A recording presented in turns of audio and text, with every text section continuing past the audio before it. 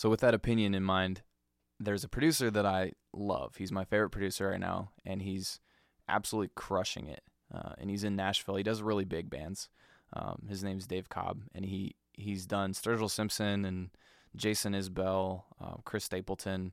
A lot of he's a country producer, but he does a lot of really cool country bands, and it's something it's really interesting. He's able to bring out of these artists something that's super compelling.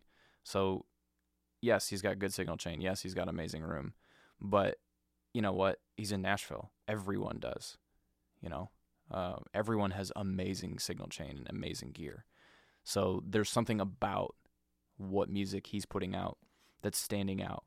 And, the critical listeners are even pointing it out. I think Sturgill Simpson won a Grammy with his album, which is just insane. So I'm going to play a few tracks from that.